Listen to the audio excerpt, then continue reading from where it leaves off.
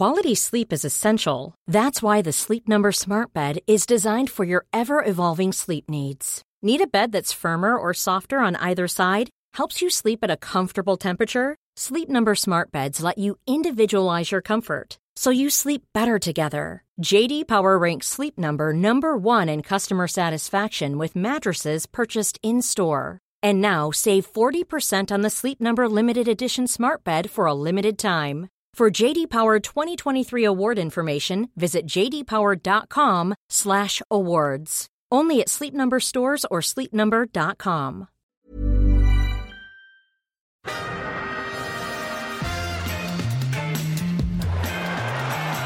Ahí va a llegar el gol del Arsenal. Özil. Marca Mesut Özil. El envío al área, el remate. Y ahí está el primer tanto del partido. No lo celebra, por supuesto, Aaron Ramsey. 0-1 para el Arsenal. This is Arsecast Extra. Hello there and welcome to another Arsecast Extra, as always, with James from Gunnerblog. Hello to you. Hello. Right, where to start exactly with what happened on Saturday against Hull, a game that we were looking at as, if not a banker, the kind of game that we could put in a good performance, get a good result, get 3 points on the board, build a little bit of confidence and momentum and belief going into a run of games where, against opposition of similar-ish standard. And, well, if that was a plan, it didn't quite work. No. What did you say to me off air just now? How did you describe it? A bag of shit. Yeah, exactly. I think that's pretty accurate. There was a decent enough first 20 minutes, wasn't there? We started okay. I thought that was I was really encouraged by the way we started the game, and we looked positive and threatening, and I think the goal, when it came, was absolutely deserved. We merited the goal based on the performance and also based on the way that we'd played. It was the archetypal, if the commentators had said, well, there's a goal coming here because I think Harper had made a brilliant save from Cazorla, and we were just on top of them, and then we scored, and you're thinking, perfect. That's really the best we've started a game practically all season. Because that's what had been missing from other games where we've started like that. There's been a couple of occasions where we've had that kind of high-tempo beginning, but we haven't got the goal to capitalise and cap it all. And then we actually went and did it, and then you thought we were in a perfect position to kick on. Well, what did you make of their equaliser? What's your overall feeling on that? Is it one that we were hard done by the referee and we should have had a foul, or was the fact that they got into that position in the first place down to our lack of defensive ability or strength, or what is it? It's definitely a foul, isn't it? Yeah. It's a clear foul. I mean, on Match of the Day, I think they said that Flamini's maybe a little bit... He suffers for not going down. If he falls to the floor there, does the whistle immediately blow? Maybe. I mean, I do think it was a very strange refereeing decision. It wasn't just one tug. He sort of had 2 or 3 goes at him, didn't he? Yeah. And even Steve Bruce, I think he was questioned about it, and they said, it was an individual piece of skill. And he said, like, it was an individual piece of grappling. I think even he knew that it was a clear foul. Maybe there are other errors. I think, Diame went past Monreal pretty quickly before he got to Flamini, and there's a slight sense in which maybe once we thought the free kick had been given, we slightly switched off. The players around slightly stopped in their tracks, but he was through by then. He was gone, and I think it was a real oversight from the referee, and I think that's really the primary thing. What about you? Yeah, I mean, my feeling is that sometimes, in the anger and frustration, it's too easy to suggest that a player should have done better or more when there's an obvious foul on him. And I'm not, suggesting Flamini is the most brilliant player or anything like that. But I think, as I said on Arsblog yesterday, that if it's a forward that goes through and is fouled and the referee doesn't give it, you're furious because well, you know, you're not saying, well, he should be stronger, he should hold off the defender. If it's a foul, it's a foul. And I think Flamini had done pretty much everything right in terms of getting ahead of Diame, putting himself in front of him, and then when he was pulled back, I think he was actually just trying to kick the ball back to Szczesny. Instead, it rebounds straight into Diame's path, and, you know, I think we were pretty hard done by then. What was worse for me was the way that the goal took the wind out of our sails, as if that first 15-20 minutes hadn't happened.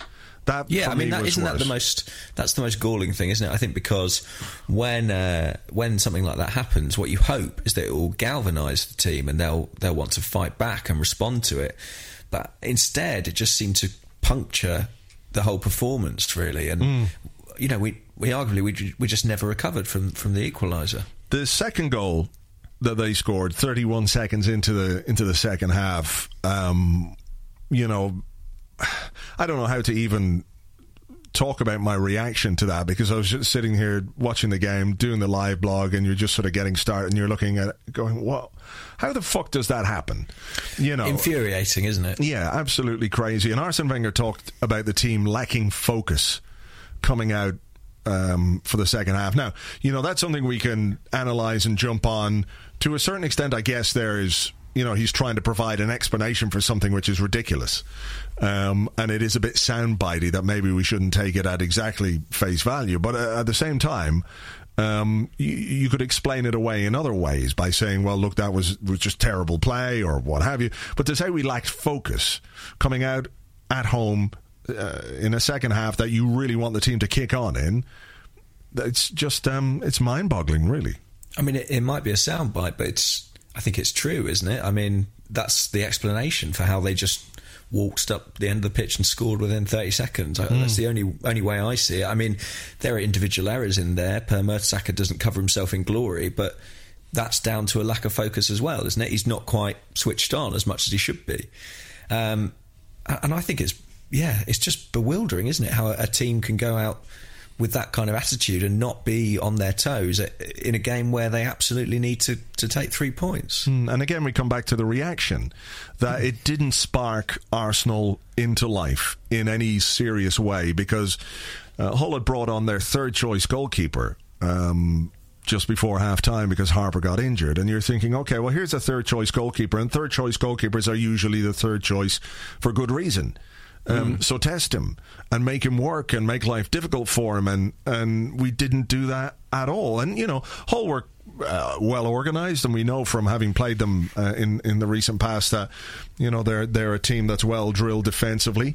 But at the same time, at home, we just never got any momentum going. I mean, how much of that was down to us and how much of that was down to... A lot of people talked about their time wasting, which is... You know, I've something of a red herring for me, because I just don't think we played well enough to build any momentum for them to disrupt. Yeah, I think so. I mean, you know, from a Hull point of view, if you're Steve Bruce, you'd be slapping your centre-backs on the back and saying, you know, you did a good job. They were disciplined, they were quite effective, they had those three centre-halves and they performed pretty well. But I just don't think we did enough. I mean, the second half performance from Arsenal... I'd say it's probably the worst 45 minutes we've put in this season, just because at home, with the players available that we did have, we ought to have been able of doing so much more, or to been capable of producing more, and we didn't create, as you say, clear-cut chances until what felt like the dying embers of the game, you know, the last few minutes or so. A lot of us are wondering, is this third choice any good? I think most of us are still wondering. You know, we just didn't put him under any real pressure. Made a good save from Alexis, in fairness. He did make a good save from Alexis. You know, that save from the header was good, but equally there was another one, I think, was it Cazorla, where he parried it straight out towards Campbell. So, yeah. You know, there's a suggestion that there could be... You know, I think a lot of his football's been played lower down the leagues. League One, he was on loan. So, you know, we could have got at him, and we just didn't come close, really. I mean, you know, that there was that header from Alexis, and then you're into stoppage time where you've got the equaliser, and then Gibbs and Monreal both had kind of half chances, not necessarily the players you'd want those to fall to, but for 40-odd minutes before that, it just didn't look like anything was happening, and players came on, Ramsey came on, Campbell came on, they added a bit of liveliness, but the midfield just didn't have the flow that we're used to seeing from an Arsenal team. I feel like the composition of that midfield has been tinkered with so much over the course of the season that familiarity isn't there, and all the great Wenger sides are based on patterns of play, but there's no real sense of patterns of play about what we're doing at the moment. It's just feels a bit thrown together and a little bit random. I mean, there is obviously an element that the injuries we're suffering, and this is not to use the injuries as an excuse, but to say that the injuries we're suffering have prevented us building patterns or building players who are making combinations on a regular basis, because one week some guy's in, the other week somebody's out. But, you know, it's October. We're heading towards the end of October, and this team still has yet to really find its identity this season, and that for me is really worrying. And when you look at a game like the one against Hull, where you expect, because we're Arsenal and because we have ambitions, based on what we did at the end of last season and based on what we did throughout most of last season, you know, by leading the league, you know, we've raised the expectation level again, and we're falling below that. We have, and I think it's very, very difficult to say that that we've made progress. We look like we're in regression at the moment as a team, and I agree that a lot of that is down to injuries. I don't think that's helped, but it's alarming that we seem to be going backwards. Whether that's because we're in a kind of transition, because we're still adapting to new signings we've brought in, I don't know, but it is troubling, because how long can you afford that to go on? We're in mid-October now, and we're 11 points behind the league leaders, and they are in danger of disappearing over the horizon, really. So it's definitely concerning. And even if you look at the top four, you know, there are sides who I think a few weeks ago we were laughing at the struggles they were having, who are now above us. You know, I think Liverpool are one, and Manchester United another. So, yeah, very, very, very troubling. I mean, what in that second half? What did you feel was the problem? If you had to put it down to one thing, is there anything that you could identify as the issue with that performance? That's a really good question. I don't quite know. I do wonder if our lack of stability at the back kind of inhibits us going forward in a way. Right. I think that's interesting, because inevitably a lot of people will have responded to this defeat by saying, well, why didn't we bring in more defenders? Why didn't we bring in a holding midfielder? But, you know, looking at it on an individual basis, I don't think you could say that Nacho Monreal had a bad game at centre-back. I thought he looked all right, didn't he? Yeah, I thought he was fine, but I just mean that, you know, in order to really attack properly, you have to know that you've got a relatively stable platform behind you. Yeah. And I don't think, I don't think we have that, because if you look at our corners, there were 2 or 3 in the second half where Hull broke from our corner being cleared, and there were a number of times where we had to get men back to make last-ditch tackles. Joel Campbell made a great tackle on halfway.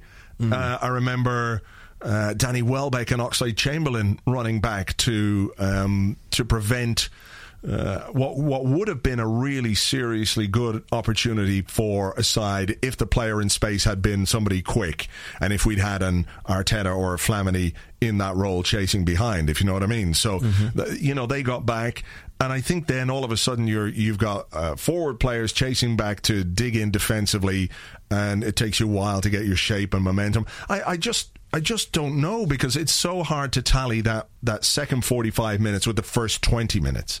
It must be something psychological or something in the confidence or the belief in this team, because we could see from the first part of the game that they're capable of being fairly potent, move the ball well, move the ball quickly, didn't dally on it. I just think that sometimes when we're in a position like we're in at Hull, we have a tendency to try and do everything right through the middle of the pitch, if you know what I mean. We've got Wilshere trying the 1-2s, the give and goes, those little the Norwich goal kind of moves, which when they come off are absolutely brilliant. But when you've got a team that's got midfield sitting deep, 3 centre halves, and they're happy to squeeze you into the middle of the pitch, we just don't use the width enough.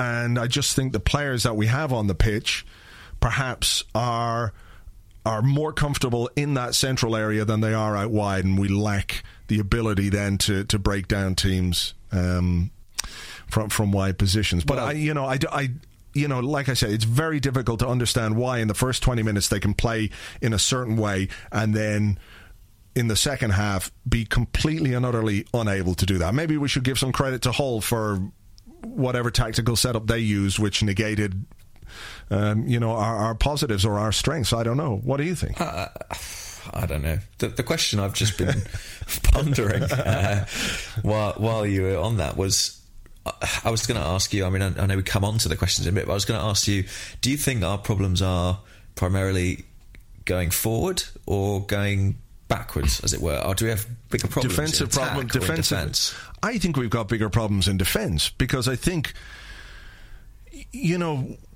if you're relatively confident that you can keep a clean sheet, then you can scrape a goal or nick a goal and win a game. And we've seen that with this team for maybe 18 months, after we had that period where we defended terribly against Spurs and we saw the Mertesacker-Koscielny partnership really blossom, and we scrapped out 1-0s and those kind of wins towards the end of the season to get us to the Champions League. And I don't think it was any coincidence that with that newfound confidence in our defence, that we were last season a team that was top of the league for a long time, even if it didn't work out. We had that defensive platform, which I think was, I won't say obliterated, but I think the confidence in that was broken considerably by the bad results. Yeah, particularly sure. Anfield and particularly Stamford Bridge, that the belief we had in ourselves as a team that could defend was evaporated by those results. Not so much the Manchester City one, but those two. And I think that if we could find more defensive stability, then we would be more able to cope with the games where things don't quite click as an attacking force, but you can still get a goal like Alexis got. Or you can scrape that goal in injury time when Alexis plays in Danny Welbeck, and that's a 1-0 win. So I think it's certainly a defensive issue. I think there's a certain element of bad luck with Debuchy being out, who adds experience and everything to the right back position. But there's absolutely no excuse for not having gone out and bought another centre half this season. And people say, why did we sell Vermaelen? It would make no difference. Vermaelen still hasn't played this season because he's knackered. So no, good point. We needed to go and buy another centre half at least. And I think that until we find defensive stability, we are going to continue to drop points and silly points, because how many times have we said, Arsene Wenger said it, well, they only had 3 shots on goal and they scored 2 goals. But that is the story of our lives. It has been for just so long now. Yeah, first shot on goal invariably goes in, doesn't it? Yeah. I mean, you'd love to play Arsenal, wouldn't you? If you were like a half-ass footballer, you'd love a game against Arsenal, because you could, all of a sudden you pick the ball up 35 yards out, you go, well, it's Arsenal, I might as well have a go here, and you watch the ball sail into the top corner. It's, it's the Neil, how many people have Neil Mellered us down the years? Far too many. You remember that for one fucking goal he scored for Liverpool a few years back. You can't forget it, can you?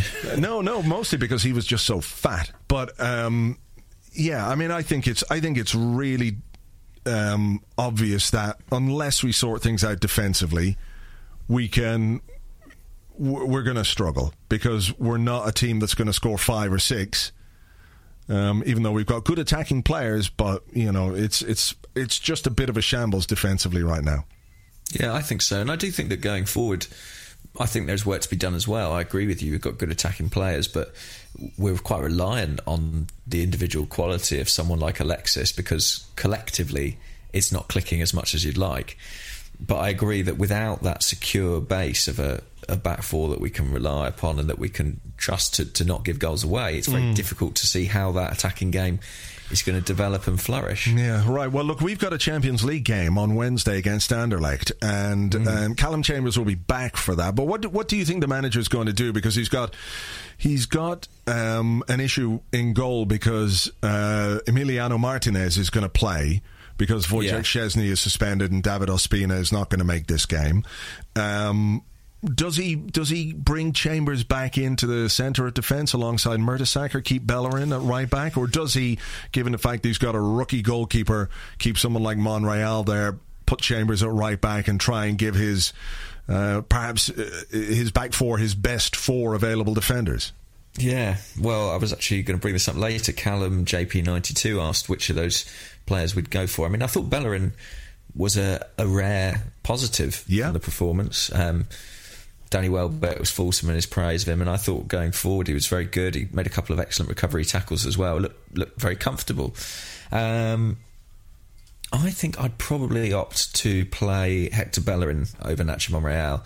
I think Chambers is a little bit more comfortable at centre-back than Monreal, so I'd rather have him in there alongside Mertesacker, even though that makes it a less experienced back four. I just think it's one that has a little bit better balance. What about you? Yeah, that would be my...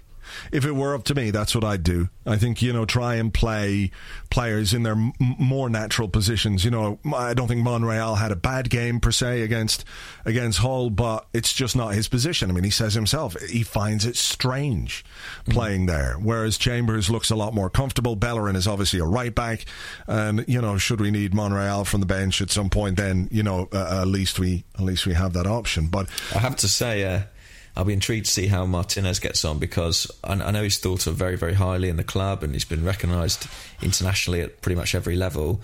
But whenever I've seen him play, he's looked all over the place, to be honest. I remember him in that Carling Cup game at Reading a little while back. Yeah.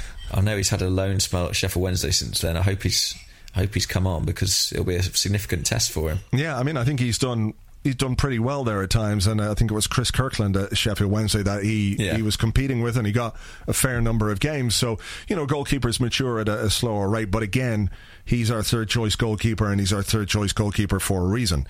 We've seen it in the past where Manone has come in and had some good games, so we'll have to hope for more of the same from Martinez. Good luck to him, I say. Yeah, good luck to him, as long as he doesn't play like Manone did this weekend. Poor Vito. Okay, look, what we're going to do is take a short break now. We'll be back with some of your questions in part 2.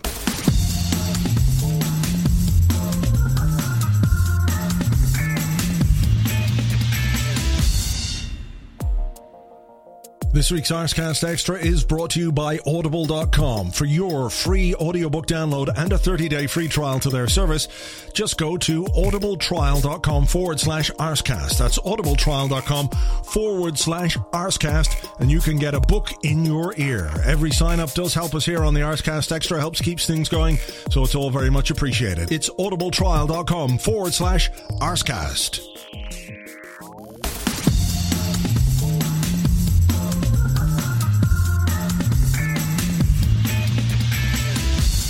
Welcome back to the Arscast Extra. As always, this is the part where we answer questions sent to us on Twitter, at Gunnerblog and at Arsblog. Thank you indeed for all your questions every week. We can't get to all of them, obviously, because there's millions. Literally. Yeah, literally millions. We wasted most of the time counting. That's why we can't answer them all. Yeah, that's why we take a break in the middle just to count them. But thank you all indeed for those questions, and apologies if we can't get to yours, but we do try our best to get to as many as possible. So without further ado, this one comes from Dublin Gooner, at Dublin Gooner, and he wants to know, was Jackie Oatley out of order on Match of the Day, or did she ask proper searching questions of Arsene Wenger? And if you haven't seen the video, there's a video of BBC's Jackie Oatley talking to Arsene Wenger after the game, and it got a little bit edgy, you might say. Yeah. What did you make of it? What did I make of it? I thought she was entitled to ask the questions that she asked. I think she was doing her job. Equally, I think he's entitled to give whatever response he sees fit. I think he was a little bit ungracious in defeat, but I can understand that. When you've just lost, not lost, it felt like a lost. It wasn't even a defeat, was it? Blimey. Yeah, really that sums it up right there. Yeah, that felt like one, didn't it? But, he dropped 2 points. He wasn't happy about it. He's sick of facing certain questions. I thought it was telling that, I think at one point she asks him what is to blame, and he interprets it as who is to blame. There's a sensitivity there and a slight vulnerability. I think he's, probably conscious that criticism will be building the longer this sticky start goes on. But in short, I think yeah, she's allowed to ask and he's allowed to answer. I didn't see too much wrong with it on either side, really. What about yourself? Pretty much the same. I mean, I thought the question, the sort of reply where she had said, I can't remember what he said. He said something about defending or not bringing in defenders, or she said something along the lines of, or you didn't win because they didn't come out of their half. And that clearly wasn't what he was saying. So I can understand him being a bit, a bit cheesed off with it. But that's the nature of the game, isn't it? That, reporters should, I think, ask questions. And I don't really have any issue with a reporter or a journalist asking a question or asking difficult questions of managers, because, that's part and parcel of their job. And too often you get these inane bullshit questions from the people who do the post-game punditry, and it's just like, shit, and how did you feel about that? And they're terrible. Whereas I think at least you tried to get a little bit more in depth as to why things weren't working for Arsenal, why things aren't working for Arsenal at the moment. I don't think she has any issue with the way that he responded. She said, I can ask the questions, he can respond any way he wants. I don't think it was particularly disrespectful or anything like that. What I thought was weird was Gary Lineker's tweet. Did you see that? What was No, I don't think I did. He said, must say, I thought Arsene Wenger was arrogant, defensive and patronising to Jackie Oatley in the face of excellent and fair questioning. Now, I thought he was just a football manager who was fucking pissed off at the way his team had played and the fact that he'd dropped 2 points. Not been defeated, obviously, but had dropped 2 points. I think if in those situations you put a difficult question to a manager, chances are you're going to get a reply that isn't always the most mannerly, or it's the circumstances these things take place in. Do you think Gary Lineker's intimating that he uses the word patronising? Do you think he's intimating that Arsene's response has something to do with the fact that Jackie Oatley is a woman? Is that the insinuation? I don't know. Only Gary Lineker could answer that.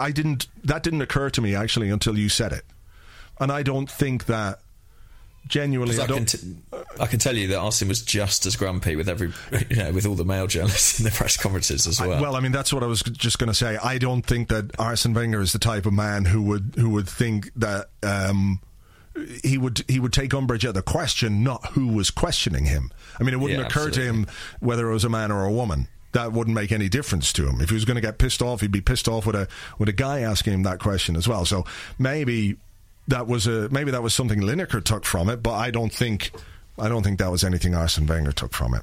No, I mean, I just wonder, because I think patronising is a really interesting word to use, and I wonder if he is sort of implying a slight gender issue there. But I think that he was in a foul mood yesterday after the match, Arsene, and I was in the press briefing he did, with all the journalists, and I think the final question was something about, you're 11 points behind now. How big a concern is that? And there was a horrible stillness in the room, a tension you could cut with a knife, because no one likes facing these things. But I thought Jackie Oatley did a good job, because ultimately, as fans, we want answers to these questions as well, don't we? I think, and having people who are prepared to actually address the key issues rather than just sort of glossing over them and, as you say, just dealing in cliches and dull questions that we hear week in, week out is great, really. And I think that she was right to push him, and I don't think he was massively wrong to respond in the way that he did. Absolutely, yeah. I mean, it's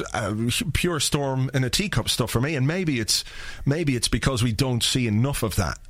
Not just with Arsene Wenger, but with other managers, that difficult questions or questions that aren't the banal, trivial nonsense that you get game after game after game.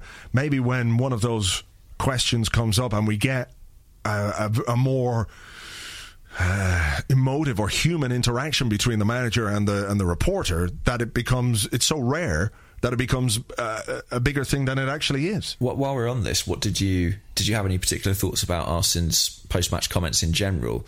Were you surprised by his kind of defence of the performance at all? No, because that's what he does, I guess. I don't think anybody should be surprised. I mean, he always looks to take the positives from a performance as much as he possibly can. There are some days where he just can't, but for the most part, he will look for the positives because I think he wants to keep his team positive. That if he feels they're lacking belief or confidence, that he doesn't want to say, well, you know, we're... A lot can happen in the next 3 years. Like a chatbot may be your new best friend. But what won't change? Needing health insurance. United Healthcare Tri-Term Medical Plans are available for these changing times. Underwritten by Golden Rule Insurance Company, they offer budget-friendly, flexible coverage for people who are in between jobs or missed open enrollment. The plans last nearly 3 years in some states, with access to a nationwide network of doctors and hospitals. So for whatever tomorrow brings, United Healthcare Tri-Term Medical Plans may be for you. Learn more at uh1.com. Quality sleep is essential. That's why the Sleep Number Smart Bed is designed for your ever-evolving sleep needs. Need a bed that's firmer or softer on either side? Helps you sleep at a comfortable temperature? Sleep Number Smart Beds let you individualize your comfort, so you sleep better together. J.D. Power ranks Sleep Number number 1 in customer satisfaction with mattresses purchased in-store. And now, save 40% on the Sleep Number Limited Edition Smart Bed for a limited time. For J.D. Power 2023 award information, visit jdpower.com/awards. Only at Sleep Number stores or sleepnumber.com. Struggling at the back and blah, blah, blah. So I think his public declarations, particularly post-game and the press conferences, are par for the course. When we win, it's, you know, we were good. If we come back, we had mental strength. If we didn't win, you know, we lacked a little bit something. You know, there's very rarely anything new about what he says. And I think anybody expecting him to be brutally honest and to unload on his team is going to be waiting a long time for him to do that. What he says and what he does in private or on the training ground, unfortunately, we're not privy to. I'd love to be. Because I can't imagine that there are days when he doesn't go a bit mad and doesn't chastise players or bring the players together to criticize them because of the way they played or behaved or acted. Because ultimately he knows as well as anyone else that when we play badly, it reflects on him. So, yeah. But just he's never going to do it in public. He never will, unless you get whacked by Chelsea 6-0. And what can you say? There's no positive you can take from that. But a game where we didn't lose, and this will go as part of a statistic now where I don't know how many games it is at home, 22 games at home where we haven't lost. You know, he'll turn that around and use that as part of a positive thing. It's been X amount of time since we lost a league game at home. So yeah. So that's it. Well, there we go. Next question? Yeah, it's your turn. Okay. What shall we have? All right, let's have this one. This is from Adam Leary. He asks, is it time for Per to face some criticism? Abject yesterday and present for last season's shellackings. Nice guy, but is he up to it? I have a Mertesacker question here as well, and I think, let me just see who it's from. Boom, boom, boom. It's from Matt Horner, who also says, do you think Mertz is a lesser player without Koscielny there? I don't think he was abject yesterday. I think he was found wanting for the goal. Mm-hmm. But generally speaking, I thought he was pretty solid. And he is,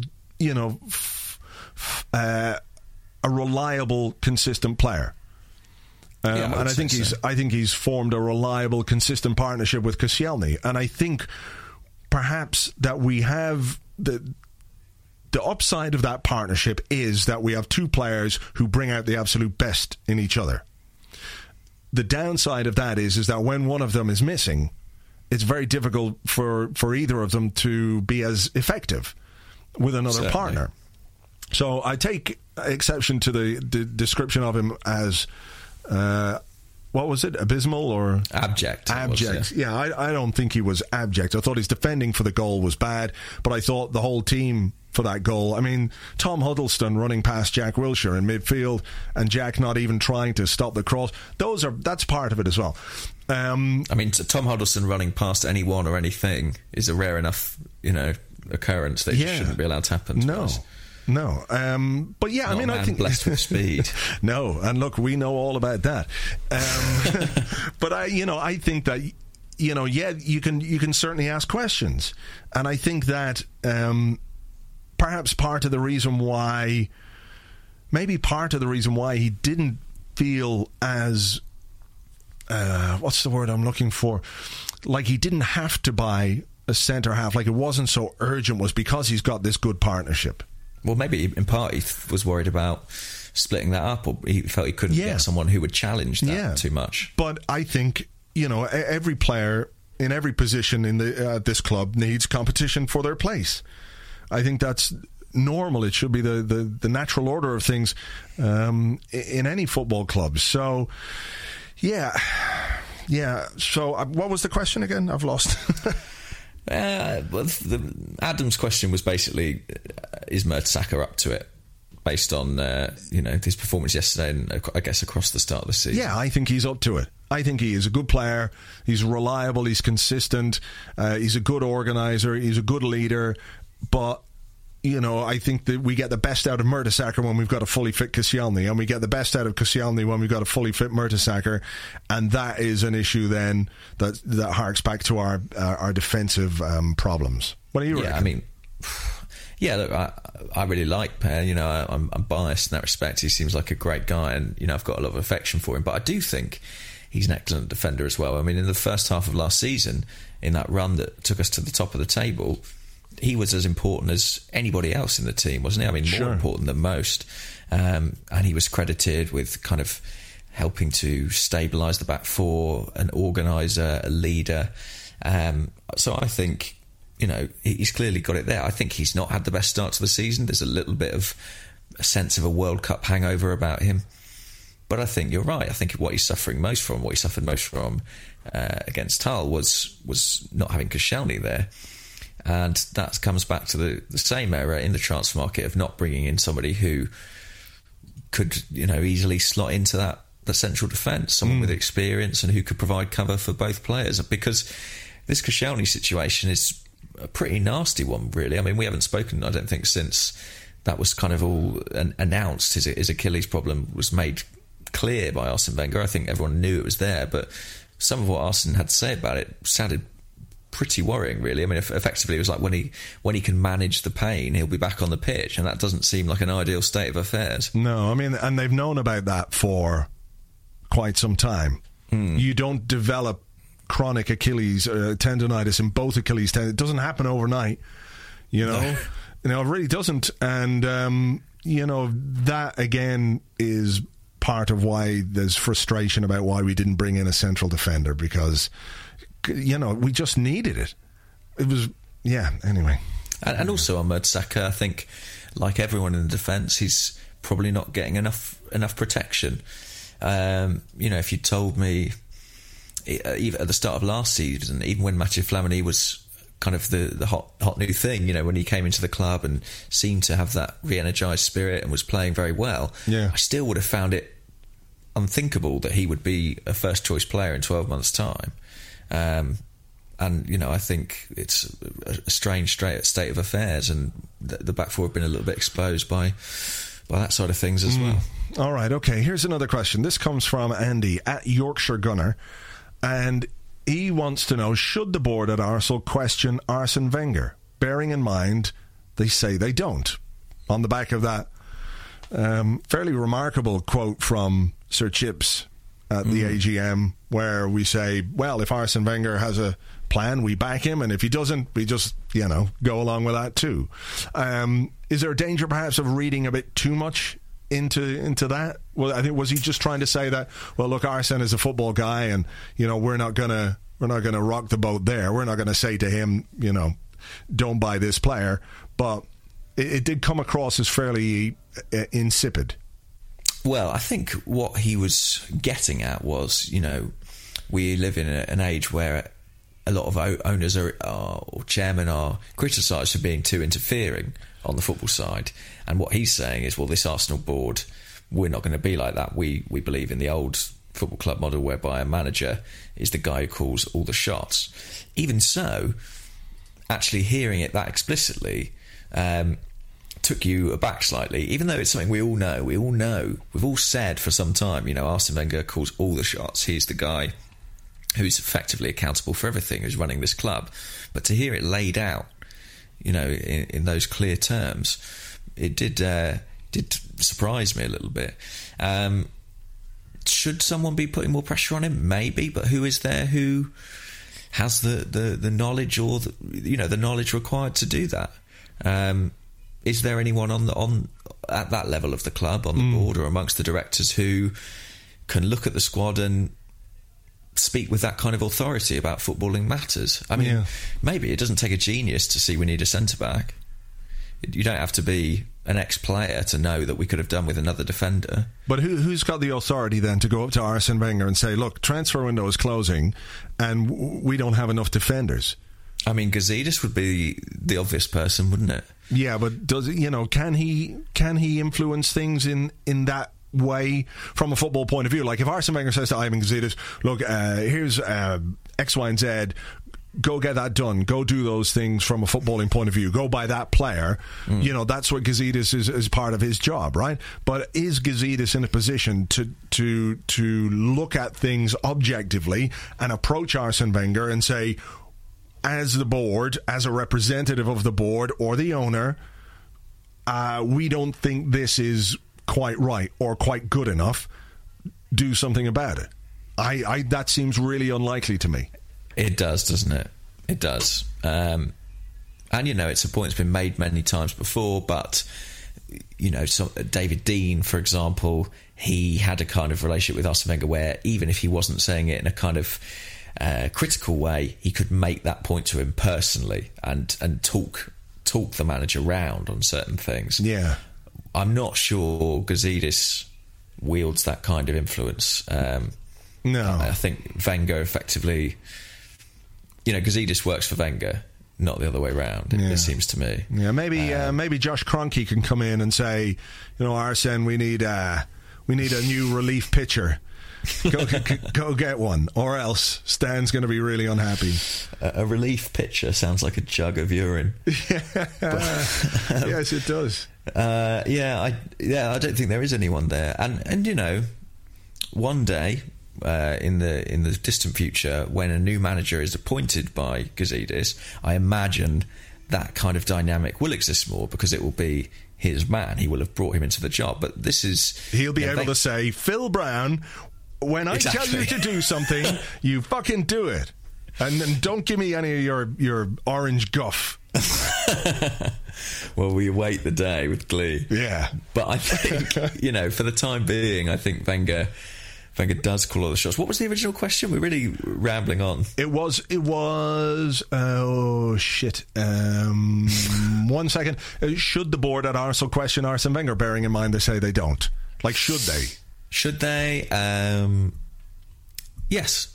I would say so. I'd say it's in any company or in any sort of structure, any business, if you want to use that horrible word, any club, any football club, that's a healthy thing, for demands to be put upon people who are effectively employees, whichever way you slice it. I mean, I don't suppose it has to be quite as specific as, okay, we've looked at the squad and we think you need X, but surely at the start of a season there should be something put in place where, right, you should have X amount of defenders, X amount of midfielders, X amount of forwards, and if there's a glaringly obvious gap in one of those areas, then, as part of your remit, you've got to sort that out.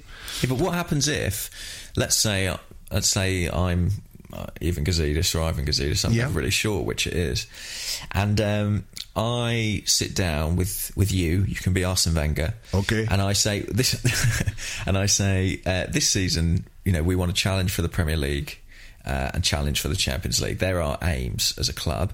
Do you think you've got a squad capable of doing that? And if Arsene Wenger, say, as I imagine he would, yes. Look, yes. Exactly. What can I do about that? Even if I can see objectively that there is a kind of numerical issue, if Arsene Wenger sat there and he's saying, well, I can play Monreal as a centre-back, or, well, I have Sonogo, ultimately that's his judgment, isn't it? And what more can the board even do, even if they do challenge it? They can't force a player upon him, can they? No, that's a very good point, actually. It is. And that, I suppose, comes down to the amount of power that Arsene Wenger has as the manager, the football manager of the club. And until such time as Phil Brown is the manager, that ain't going to change. Yeah, and I think as well that's what kills stories like the mad thing about did Gazidis buy Danny Welbeck? Because to be honest, if Gazidis had the power to buy Danny Welbeck, he would have bought a centre back as well, and he didn't. So no, he didn't. We are where we are. We are indeed. All right, let's have another one from you. Another one from you, or me even. Yes, you. By you, I mean you. And I see. You threw me there. Yeah. Okay, this one is from B. Morris. Has he got a full name? Ben Morris. And he asks, while Mesut Ozil is out, should we experiment with Alexis playing behind the striker? Well, you know what? It may not be the worst idea in the world, to be honest, because he created that goal for Danny Welbeck from a really central position. Having picked the ball up slightly on the left, he came into the middle, and I was impressed by not just the run, because he's always at that, the running and the twisting and turning, but I was impressed by the vision to see Welbeck in the space and B, the delivery into him. It was quite a bit more subtle than I thought he was capable of. So it might not be the worst thing in the world, especially when Theo Walcott is coming back in the not too distant future, and there were some questions about where does Theo Walcott fit into this team now that he's fit. I think the obvious answer there is where he always plays, which is on the right-hand side. I don't think there's any real issue about that unless we significantly change our formation. So I suppose that has to be balanced with his tendency to be a bit robbed of possession from time to time. But look, if he's going to persist with a 4-1-4-1, then maybe it's not the worst idea.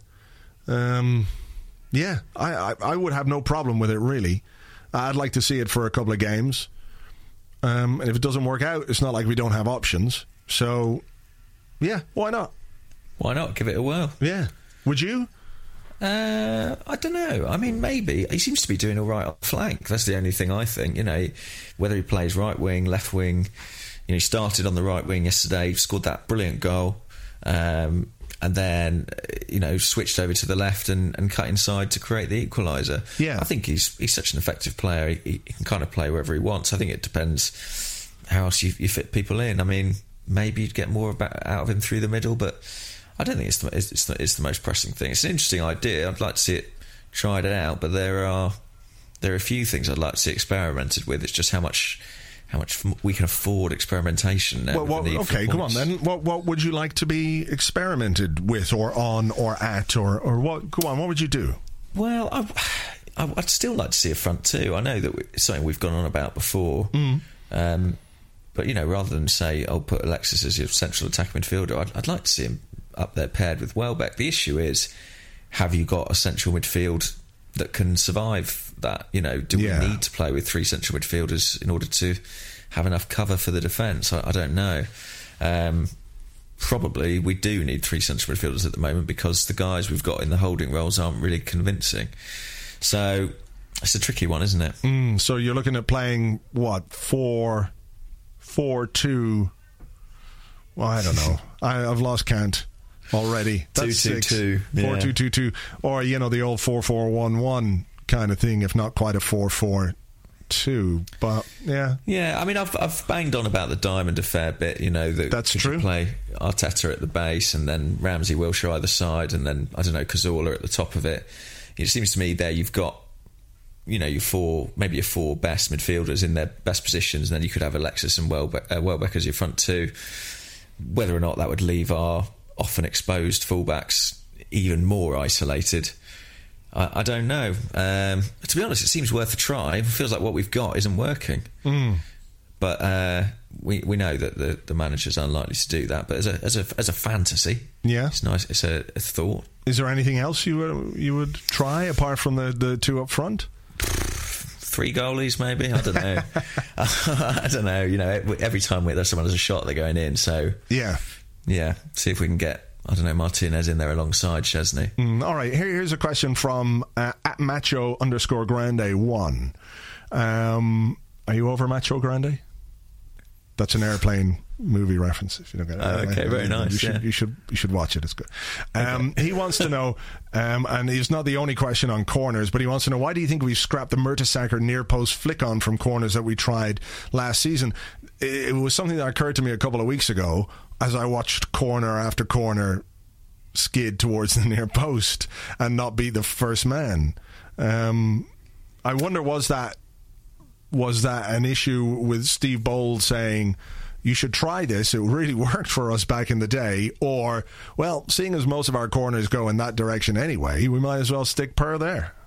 Well, I think it was implemented kind of deliberately last season, and I think it was there in the first couple of weeks of this season, but we seemed to do away with it. I don't remember which game it was where we had about, maybe it was Spurs or something, we had like a million corners or something and didn't create a single chance. And that's when it went out the window. It was in the first few weeks of this season, and I just feel like effectively they seem to decide that it wasn't working often enough. I have to say, I think it was better than what we're doing at the moment, because at least there was some semblance of a plan, whereas now it just feels like we're just chucking it in again, and invariably hitting the first man, like you say. Yeah, should we remember when Barcelona were brilliant but tiny? Remember they had that team where nobody was over 6 foot. It was like a team full of magical jockeys winning everything. But the midget gems. Yeah, but they, when they got a corner, you're looking at, well, who are they going to aim for in there? The giant that is Iniesta or whatever. But invariably, they, as a possession team, they took their corner short. Is that something we should do more of? I mean, it's certainly a variation, given that most of our corners are shit. Yeah. These couldn't be any more shit. No, and we haven't got many players who are great in the air as well. Let's just tap it, give it to Alexis, and see if he can just dribble through everyone from the side. Yeah. I mean, that would be a lot more effective than what we're doing at the moment. I agree. I'd be up for that. All right. Have you got one more? Yeah, I've got one more. This is a challenge. Oh, okay. This is from Lulu. I'm going to say it is the Lulu. I'm sure it is, because what else would she be doing with her days? Well, the Twitter username is @LuluMister, so maybe it's Lulu's husband. And he asks, it's not right. He asks, what were the silver linings from this weekend? The silver linings from this weekend were Alexis. Yeah. Hector Bellerin. Yeah, I thought he did well. Danny Welbeck, in terms of his goal. 5 in his last 5. Yeah. Scoring well. Play him down the middle and he will get you goals. It's just a shame it had to be, a goal that salvaged the game rather than won it. And what else was a silver lining this weekend? Jack Wilshere's not dead as it first appeared. That's, I suppose, a good thing. And I made a nice cake. And that was... Did you? Yeah. Yeah. What sort of cake are we talking here? It was a lemon drizzle cake. A classic. I find cooking quite therapeutic after a bad Arsenal game, because I like to think of the eggs as you're smashing them into the flour as people's heads and stuff. Well, that's nice. Not like chickens. No. Hens, I guess. Hens rather than chickens. Okay. So yeah, those are the silver linings for me. And also, my daughter came home from Dubai for a couple of days. That was nice. Puts things in perspective a little bit. So yeah. Did she watch the game? Did she have any views? No, she didn't. Lucky her. She probably had quite a good weekend then. Yeah, she did. She doesn't give a shit. That's a nice way to be. It is. I wish I could say the same. No. Silver linings. Just trying to think if there's anything else. I don't know, watching QPR Liverpool was quite funny. I was in the pub with the Mug Smasher watching that, and it was like, hey, oh, yay. That was ridiculous. That last 5 minutes was fucking ridiculous. Yeah, it really was. And you know what it was a perfect illustration of was the 2 Queen's Park Rangers goals that they scored on the on the counter-attack, the breakaway. Those goals were the perfect illustration of why you should take a man down in midfield and take a yellow card. Yeah, absolutely. Tactical fouling. It sounds cynical and it sounds terrible, but it happens to us all the time. And when you're a team that can break at speed, sometimes the only weapon against that is to be destructive much higher up the pitch. And if it costs you a yellow card, I mean, think about it. One of them was Carl Henry. I think it was Sterling who got away from Carl Henry. This is a man who would take an axe to a fellow player on the pitch if he thought he could get away with it, and he let Raheem Sterling, it was great play from Sterling all the same, but he should have just taken him by the collar and just held him back. Yeah, on the TV they said, well, he's already been booked, so he wouldn't want to risk a sending off. And I was thinking, have you seen Carl Henry play before? Yeah. I don't think he's bothered about it, to be honest. It's just another one for the collection. Yeah. All right. Final question then from me, and it comes from Ross Adams. Mm-hmm. And that's at Ross Adams 33. So I don't know if he's actually 33 or born in 1933, which would make him one of our eldest listeners. Good of him to tune in. Good old Ross. I'm looking at his profile picture, and if he was born in 1933, the man has got some secrets. Yeah, he's aging well.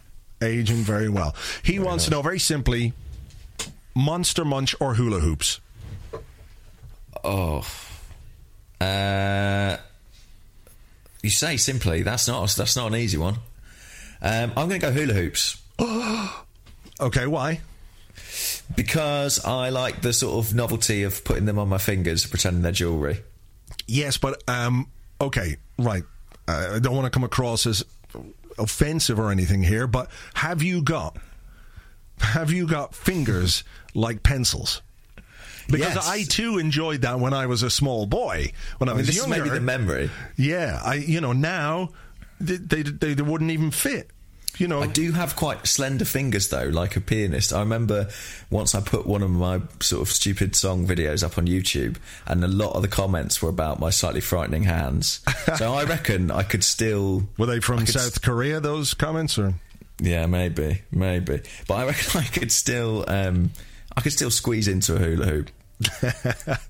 But I don't know what... I mean, go on then. You think Monster Munch. Tell me why. I kind of like the dust on the Monster Munch. I mean, I'm a fan. Get to the end of the packet, there like all dust? Yeah, because they're corn snacks, so they're kind of covered in a weird fake flavour dust.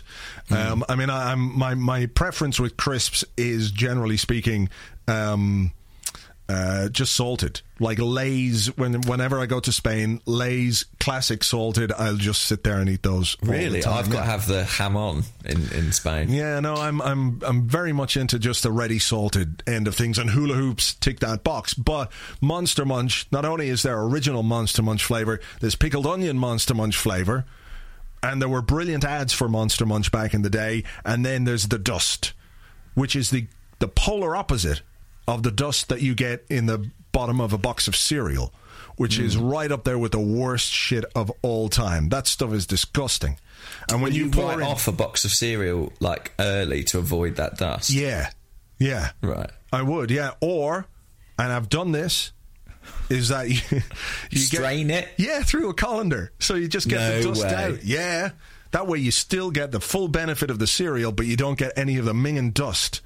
There's nothing worse than just pouring the last bit in and going, dust, god damn it. Except the Monster Munch dust is the good dust. So that I'm going for Monster Munch. There we go. All right. I think we've explained that pretty well. If you've stuck with us, thank you.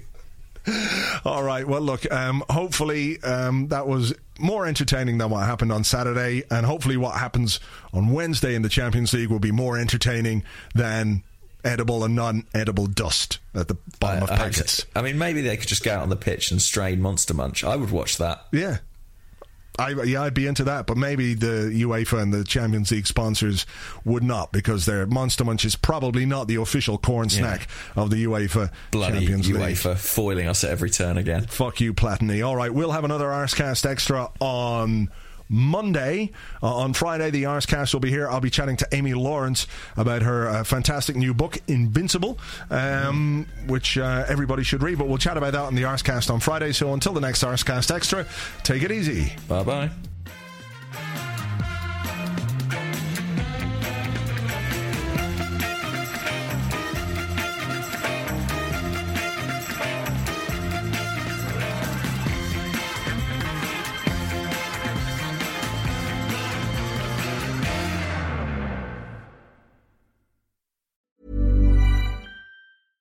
Mom deserves the best, and there's no better place to shop for Mother's Day than Whole Foods Market. They're your destination for unbeatable savings, from premium gifts to show-stopping flowers and irresistible desserts. Start by saving 33% with Prime on all body care and candles. Then get a 15-stem bunch of tulips for just $9.99 each with Prime. Round out Mom's menu with festive rosé, irresistible berry chantilly cake, and more special treats. Come celebrate Mother's Day at Whole Foods Market.